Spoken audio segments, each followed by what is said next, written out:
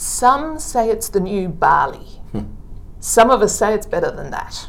We're talking about an island of tropical beaches, mist-wrapped hill stations and 2,000-year-old temples. A place where processions of dancers stop the traffic and where leopards prowl through the long grass in the national park. Above all, it's a land with a kaleidoscopic variety of spice-fueled dishes, from curries to fresh from the sea fish and sensational street food. We are talking, of course, about Sri Lanka, and today we are going to explore it in the company of someone who has Sri Lanka in his soul. Hi, I'm Uta Juncker, and I'd like to welcome you to I Know This Place, a podcast that's all about the world's most fascinating destinations, seen through the eyes of the people who know them best. And there are few people who know Sri Lanka better than Peter Kuravita. He's a chef, a restaurateur, TV presenter, and a passionate advocate of all things Sri Lanka. Peter, thanks for being here. A pleasure, Uta. It's an absolute pleasure, and that Sri Lanka runs through my blood as well, I think. Well, absolutely. So you weren't actually born there, but you went back there as a child. Yeah. Can you tell me about some of your earliest memories? I think, the journey there was long enough and exciting enough, but that's another story. Arriving there, I guess my first sense of arrival was that I thought my father had drowned because we had to get our van from the tip of India to the tip of Sri Lanka. Sorry, and, your family went in a van? We went in a van from London to Colombo. So when we got to the very end, and we thought we were there, and you could pretty much see 22 kilometres away the edge of Sri Lanka. Yeah. The wharf had been washed away in a cyclone. And so we're stuck there, and everybody said to my dad, drive back to Mumbai, get on a ferry. And Mumbai is at the top of the country. It was a pretty hard and horrible journey there, according to them. And so he said no. And the lagoon that it was in was very tidal. So what he did, using all his ingenuity, he waited till the low tide came. And while the high tide was there, he got two outrigger canoes that tie themselves together. And then on what was left of the wharf, he drove the van off the broken wharf onto the outriggers at low tide, and then waited till the tide floated the boats, which then they paddled to the ferry. And I remember thinking, and I remember this clearly, thinking that my dad was still in the ferry, because as they put this, harness like an elephant to lift the vehicle onto the ferry, it slipped and nearly fell into the water, and I was so scared and thought my dad was gone. But of course he turned up behind me and gave me a cuddle, and that was it. How old were you at the time? 4.5 to 5. Oh, wow. And then arriving in Sri Lanka was amazing. To me, it was, I still think back at it and I can't remember a bad day in the 12 years that we were there. It was walking into a house, a primitive house, but a big house, with 22 of your blood relatives in it.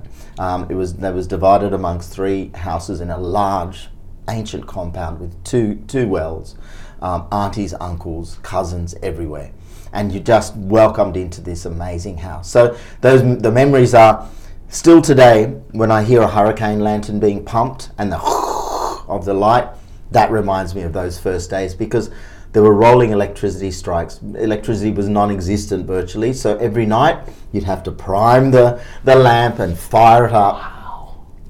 And then the smell of wood, because the kitchen was all wood fired. And so those two are probably the strongest memories, the first memories. And also my grandfather sitting in his chair called a Hansi Putuan. It's a planter's chair where it's like a lounge with a woven mesh, and you had these 2 sidebars where you could put your legs on it. And so he'd have his legs there, and they'd just drop me into his sarong. And that's where I'd hang while everyone else was talking. So it was my little cot that I could hear what was going on, and everything was in Sinhala. My mother obviously didn't speak Sinhala at the time. So your mum's not Sri Lankan, she's Austrian? Austrian, yeah. So she learnt the language and still probably speaks it better than I do now. But we all learnt to speak Sinhala very quickly, and that whole, I can't remember swapping languages between German and English and Sinhala, and occasionally Tamil with the butcher's boy down the road. But everything I remember about that was just warm and all encompassing. It was like having a big set of arms around you all the time. You were passed from auntie to auntie, uncle to uncle. I'd run between the houses. There were bars, but I could fit through them. So I could slip between like a little monkey, and you'd get to one auntie's house and she'd have a sweet banana for you, or you'd get to another auntie's house and she'd have a little sweet for you. So incredible memories, And what about the food? Who was doing the cooking in that setup? Well, in the old house, which still stands, it's 265 years old. My auntie still lives there. It was my grandmother and her two daughters. So one of these ladies is my auntie, and she was born 20 years later than everyone else, and so that's why she's still alive, because otherwise everyone on that generation is now gone. But they cooked, and my grandmother, I call her the Gordon Ramsay. She was pretty tough. She ruled with a spoon, and she got to finish everything. And there was a couple of ladies who helped in my other auntie's room house. She cooked as well, but most of the time all the meals were prepared in the big house. And the two aunties and my grandmother were there together, and they're the food memories. And the food just poured out of there, just poured out regularly. And food is such a huge part of Sri Lankan life, right? And it's when you sit down to a Sri Lankan meal, there's often a generosity about the amount of food, yes, and the things you can eat. Yes. So let's start actually with talking a little bit about what's Sri Lankan food like. People might go, it's near India, it's like Indian, but it's actually quite different. Well, I'd like to say right now that Sri Lankan food has finally come out of the umbrella of Indian food. I think we can say that with great confidence, because I think it was being the number one trending food trend in the world this year. So very proudly happy that finally it's made it. Now, what is it? It's a balance between Ayurveda, vegetarianism, and being an omnivore. I would say the style of eating. Meat and fish is expensive and not always accessible, so they were served in small amounts, maybe one piece per person. But then this incredible palette of vegetables, everything you can think of in fruit and vegetables can be cooked and curried or made into sambols or salads or malums. The greens are very important, and every single thing that goes into a pot has a story, and it has a story about your well-being. So you'd go to, I went to the markets. My aunties would get out of their house dresses and get into their saris, because even to go across the road you had to be well turned out, as my dad used to say. And they would go and pick things, and sometimes it was things I liked, but sometimes they'd shop for the health of the household. So I'd just sort of say, Archie meaning grandmother, what's this? And she wouldn't say, it's a bunch of curry leaves. She'd first say, well, this is really good for your digestion. Or, this is heating and this is cooling. A lot of the people in the family have got a cold, so we're going to buy food for the health of the family. So that was just a natural part of preparing the meals. A totally deep understanding, which I think every Sri Lankan still has. I think the younger generations, because they're like everybody else in the world, moving too fast and, lots of apartments and buying takeaway and stuff, they're starting to lose it. But the health of the household and the health of your body was far more important than what you than the ingredient. There were always the ingredients that you loved, but there were the medicinal ingredients. But the great thing with Sri Lankan food is even the medicinal stuff tasted good.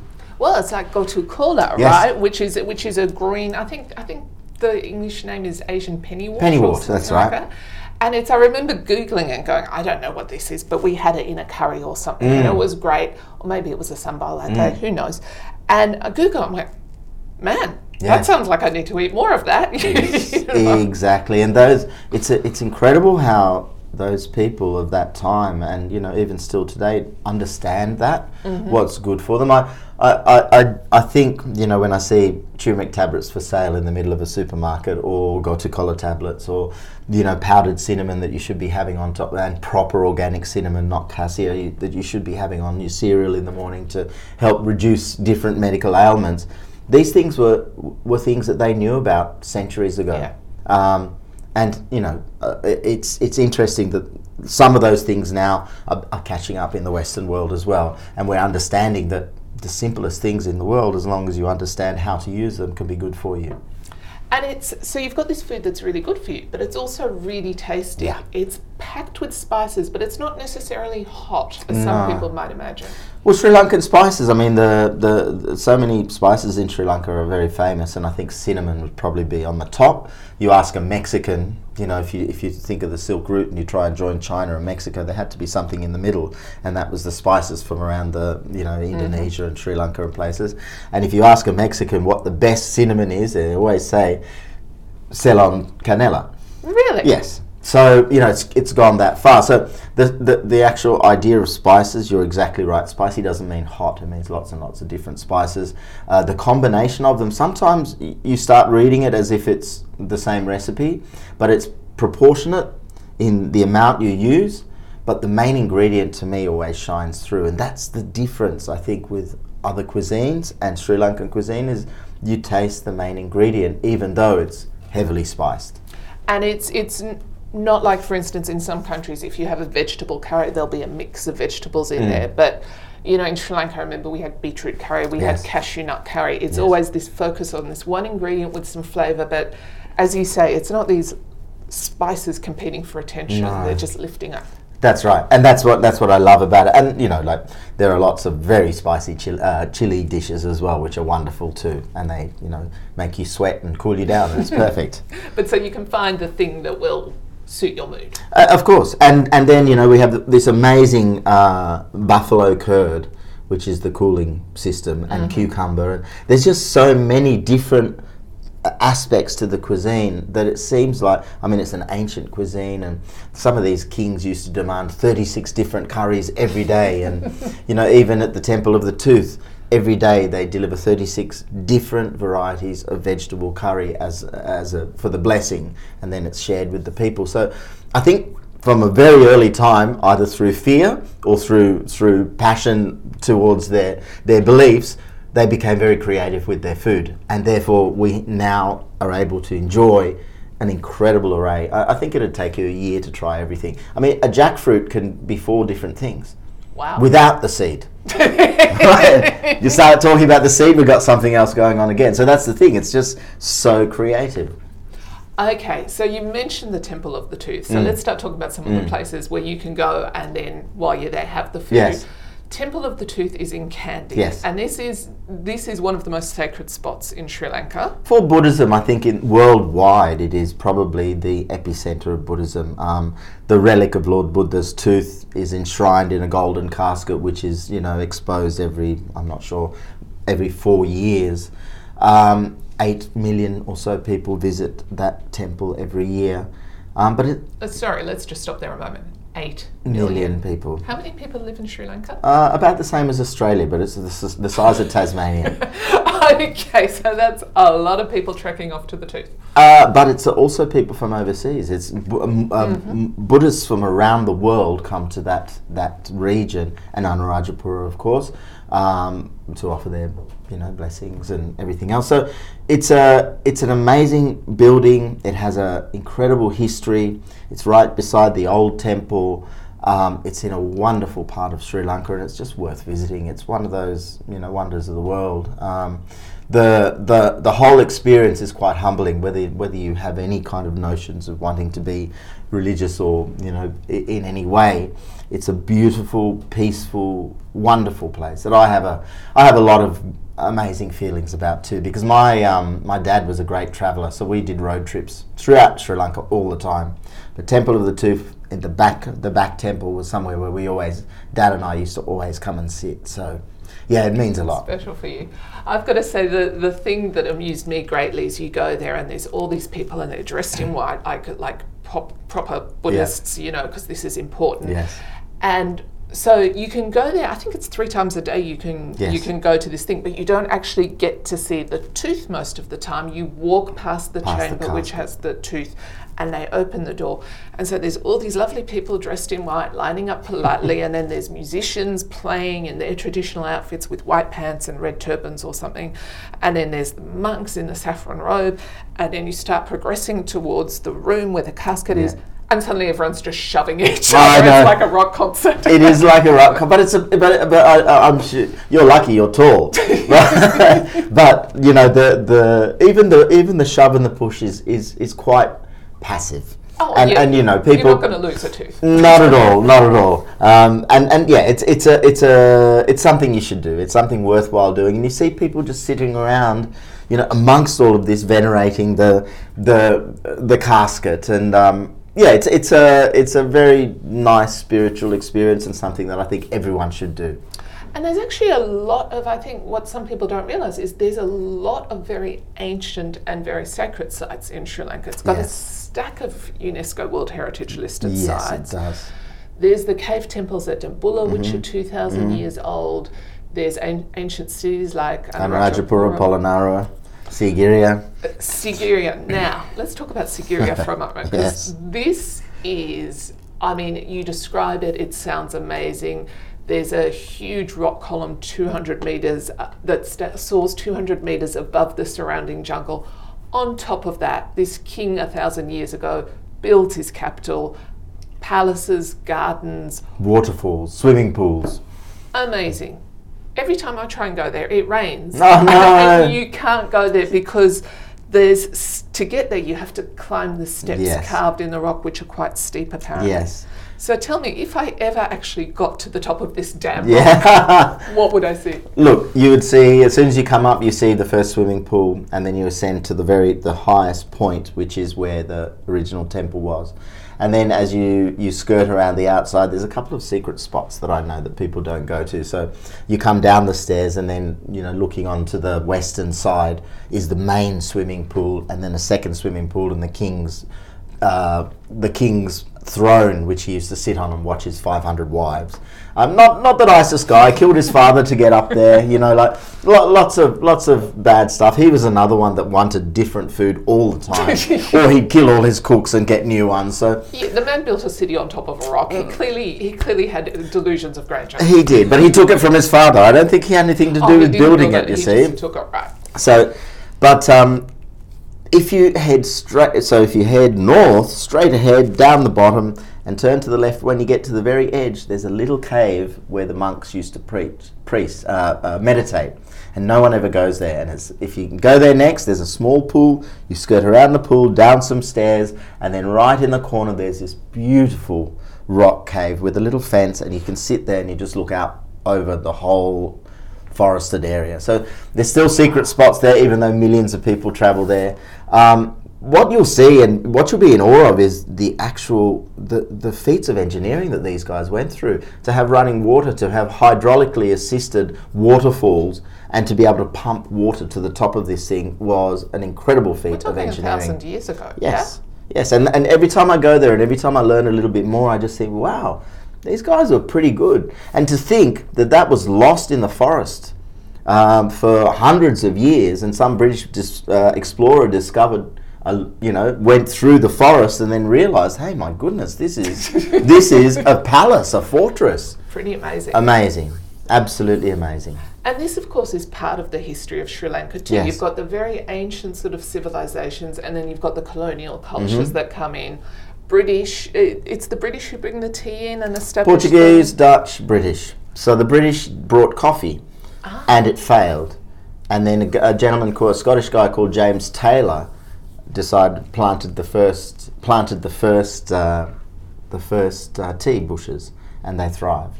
And that's kind of where it was. And his direct descendant, a Taylor, survived only until a few years ago, and he used to be one of the guides through the tea plantations. A very interesting character. So yeah, there's a lot of history there, and the tea trade, as everyone in the world knows, has done very well, and the quality of the tea is second to none, in my opinion, of course. And this is the wonderful thing, that everyone sort of thinks about Sri Lanka, jungles, beaches, maybe the leopards in the national park.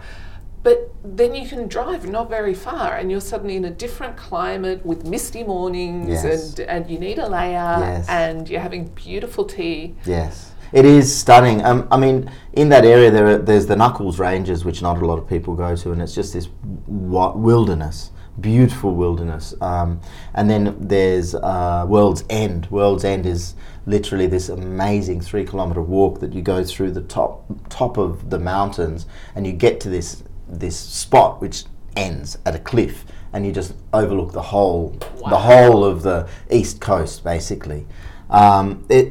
it's such a diverse place packed into this tiny little package. I mean, it's so small, really, if you think, and to have 23 million people in a small place the size of Tasmania, you'd think there'd be people everywhere, but people gravitate to the cities. So between cities, you're driving through rice paddies and, coconut plantations and rubber plantations, and it's just incredible. And regionally, regions are known for certain things. So if you go south to Umbalangota, that's where all the carvers are. So all the devil masks, that's where they are. You go down south to Gaul, and that's where the seafood and the toddy and the buffalo curd comes from. And so as a kid sitting in our house in Colombo, you'd be told, oh, your uncles from the north are coming, and you think, yes, wild boar. Or auntie from Martele in the south is coming. You say, yes, palm treacle, buffalo curd, and umbultial. So you would look forward to your friends and family visiting because they would always bring the ingredient from that area, and that's how varied and diverse the whole place is. It's incredible. So one part I haven't made it to yet is the north, which for years was off limits due to war, starting to happen now. Now I know what they're famous for in the north is crab curry. Yes, definitely. So tell me a bit about what it's like up there and what the crab curry is like. Well, if you head towards. I mean, if I would go north, I'd stay on the east coast, west coast, and you'd go to Mannar and then Wilpattu National Park. Wilpattu National Park is stunning, massive national park, just opened up again. And the incredible thing about conflicts, in different places, sometimes the flora and fauna really suffer. Take Vietnam as an example. Everything was decimated, and what wasn't was eaten because people were starving. But in Sri Lanka, I think the two warring parties weren't really that keen on killing animals. So the wildlife has flourished. It is absolute. There are leopards everywhere. More leopard sightings now than there have been forever. Wow. So Wilpattu National Park, I think, if you're heading north now, is a must-do thing. On the way there, you should stop probably Polonnaruwa, which is the first ancient capital, and then head... And where, in the 1980s, Duran Duran filmed their music videos. Did they really? Yes. In Polonnaruwa? Yeah. Wow. There you go. And then you've got a couple of choices. You either go directly across to Trincomalee. Now, Trincomalee Harbour held the fleet in the World War II, the Allied fleet, because it's very similar to Sydney Harbour. It's a massive, deep, fifth deepest harbour in the world. Has all the fingers like it does in Sydney Harbour, but there's nothing. It's just vegetation all around. It's still a military base. It is a stunning harbour. It's like a very valuable asset to the country. And then you head up north towards Elephant Pass, which is this tiny little neck which takes you to Jaffna. And Jaffna town really is... you go back in time a little bit. All the cars are Austins and Morrises. Oh, gorgeous. That's the taxis, which are really fun. The food is much spicier. And obviously the majority of the population are Tamils. And they're Tamil people who'd come there long time ago. And so they have very close connections with Tamil Nadu in the south. Mm-hmm. Food's similar, but still very different. And I think, you take Sri Lanka from top to bottom, the cuisine doesn't change too much.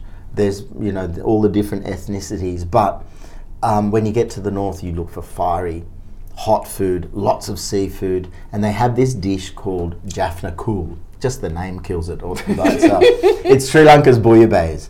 So within the Jaffna Lagoon, which is, waist deep for 1.5 kilometres out, all these weeds, they set these special traps and they catch prawns and crabs and little fish and everything, and that goes into a pot and is cooked like a bouillabaisse but thickened with palmyra flour, ODL flour, which gives it this richness. So that's one of the great things. And then from the north, from Jaffna, there's a couple of islands. And Delft Island is this island that was built by the Dutch as the trading port. So as they were escaping, they decided when the British were coming, they thought, we'll set up another fort here so that we can get stuff away without any trouble. And the whole place is built with coral. Like the whole, as you come into the harbour's all coral, everything's coral. It's starting to sink a little bit, obviously, with our problems with climate change. But there is where I had the best crab curry. And their crab curry, I made it with this lovely lady, and she ground all the spices lovingly, just like my grandmother did, and put everything together and step by step built this dish, which was just mouth-wateringly good and stunning. So food is a big part of that area. I think there's a lot of culture and a lot of history to show another side of Sri Lanka, which is really important, because a lot of people forget that our first civilizations, I guess our first colonialists in Sri Lanka were the Indian kings, because before that there were the Aboriginal people of Sri Lanka called the Vaddas, and they're still around, but they're very much displaced like most First Nation people. But the Indian kings came and they converted to Buddhism, but some of the people in the north stayed as Hindus, but a lot of them also converted to Catholicism too. So there's this incredible melting pot of flavours as well as religions, and generally everyone gets on very well. And that I think as a kid growing up, we'd sit at a table, and I remember there'd be the two Muslim sisters who lived across the road, and then there'd be the burger boy and the Dutch, the two Hindu younger brothers, and then the guy I spoke Tamil to all the time. Then us. We'd all get naked and go swimming in the river, and it was a time where I'd love to go to those girls' house, the Muslim family's house, because I love the idea of sitting around one plate and everyone sharing off one plate, or looking forward to the delights of the burger guys who it's just it was an amazing time of just acceptance of everyone, and everyone had a story. Mm-hmm. And history's changed and things have happened over the years, but I think those years that I was there are really memorable and beautiful, and I think Sri Lanka's slowly coming back out of that, and we've got a way to go, but it's a stunning place to visit. Absolutely beautiful, varied. If you want beach, you've got beach. If you want culture, you've got culture. It's all there. If you're too hot, just head north. We're recording this at a time when Sri Lanka has just suffered a number of attacks, but this is not new to the country, and then it went through a long civil war and it's come out the other side. And of course you do your trips that you lead with World Expeditions, and you're hoping to lead another one later this year? We'll go in October. At the moment it's a little bit, the travel warnings are a little bit hard. The people on the ground are saying, look, it's safe to come, but it's probably it'd be good to wait a month or so, after July, say June, July, because we're just at a stage where the country's in a little bit of disarray, and there's a lot of curfews, and curfews don't make it fun to be a tourist. You can only spend so much time in a hotel room with someone before you want to get out in the evening. So, but it'll go. And yes, the country is resilient. The people are resilient. And I have from what's coming out now, they're uniting, because this was an outside attack. Even though the perpetrators were locals, this was something that was planned to not just damage the country, but it was their plan to make the whole world sit up and look. And so, like everywhere else, like Paris, like London, like Auckland, it'll come back. And it'll come back better and stronger, and people hopefully will be brought together even more, and that old Sri Lanka of unity and tolerance will be there, because 10 years after the war, they've been amazing. The 10 years after the war have been amazing, not just for the Sinhalese people, not just for any one minority or majority, but for everyone. I think everyone's thrived. Businesses thrived. The tourism industry's thrived. So many expat Sri Lankans have come back, whether they be Burger, Tamil, Sinhalese, whatever, to start businesses, to go back to their original ancestral homes, and to start to show the beauty of this country. So look, this is a hiccup. It's a terrible hiccup. Lots of people were killed. But I know, and I'm 100% determined to be part of, the next step for Sri Lanka.